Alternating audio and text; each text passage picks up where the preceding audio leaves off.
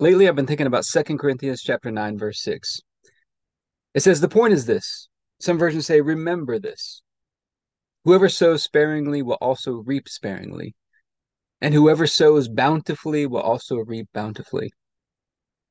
I was just thinking about, there's a verse in Proverbs that says that one person gives and yet he grows even more rich, even more wealthy, comes back to him. Jesus says, give and it will be given back to you. Good measure, pressed down, running over.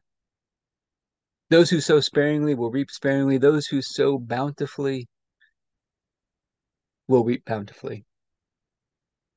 And so we're going to take communion over this today, asking God to help us to sow good seeds the way He intends us to, and to sow them bountifully so that we reap a bountiful harvest. Let's get started with our daily prayer, and then we'll get into our time of communion after that. Heavenly Father, I pray for everybody who's watching or listening, their families, their friends, everybody connected to them, and all of our church and governmental leaders. And I thank you for releasing us from darkness and transferring us into the light, into the kingdom of your dear Son. I thank you for your purpose and grace given to us in Christ Jesus before time ever began. And that Jesus was struck down, he was smitten, bruised and pierced and crushed and destroyed, also that you could be on our side, that you could be fighting for us.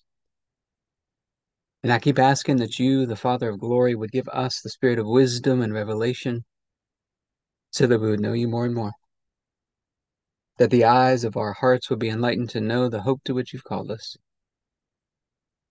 and the riches of your glorious inheritance that is in us, and the immeasurable greatness of your power to us who believe. The same power that you exercised in Christ when you raised him from the dead, and you seated him at your right hand in heavenly places, far above all rule and authority and power and dominion, and every name that is named, not only in this age, but also in the one to come. And you put all things under his feet and made him to be the head of the body, the fullness of him who fills all in all. If I'll ask you to bless us, and to make your face shine upon us, let us find grace and favor in your eyes. Expand our borders and our territory. Expand our capacity to receive everything you've given us in Christ, and to let it flow through us so that we do good and are blessing the people all over the world. Send us opportunities to do good and be a blessing today, and help us make the most of those opportunities. Keep your hand on us and help us do today what's right and best in your eyes, and do it with peace and joy and confidence in you.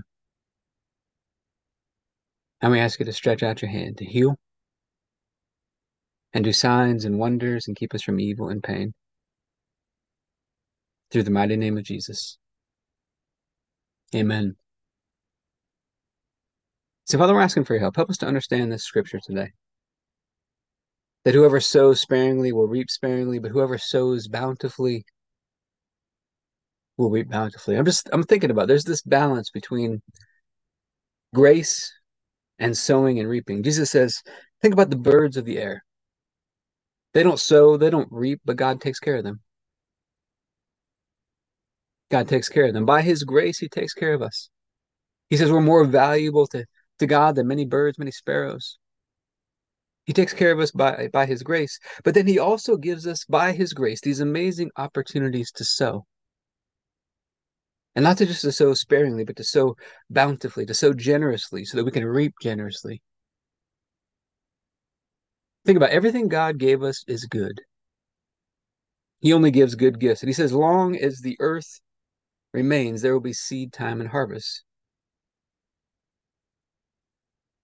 And I think it's because there's a powerful force of seed time and harvest that's meant to work for our good when we use it the right way.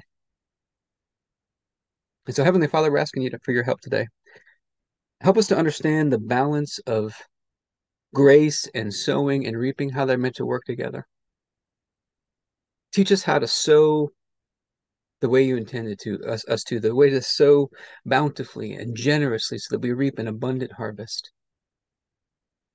We thank you the night Jesus was betrayed, he took the bread and he said, this is my body broken for you. Do this in remembrance of me. We get this opportunity today to remember we've been made one with you through the sacrifice of Jesus.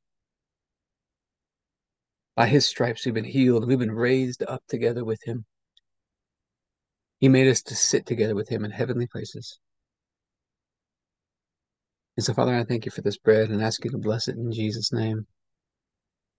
Let's go ahead and take our bread.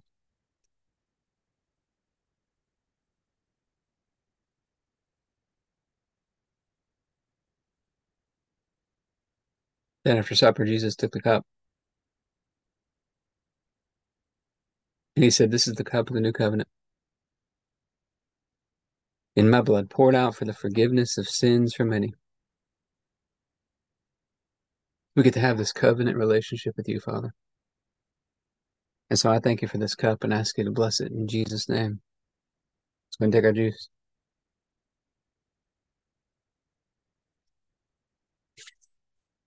All right. Let's talk about some practical application into our health and fitness. Because I think physical exercise is meant to be kind of like a parable that teaches us how to exercise our faith. Now, something I've taught when I had my gym for a long time, training people in personal training, is that whenever something hurts, you got an injury or something that's sore or painful, the way to get that better, the way to heal that is you got to find the seed.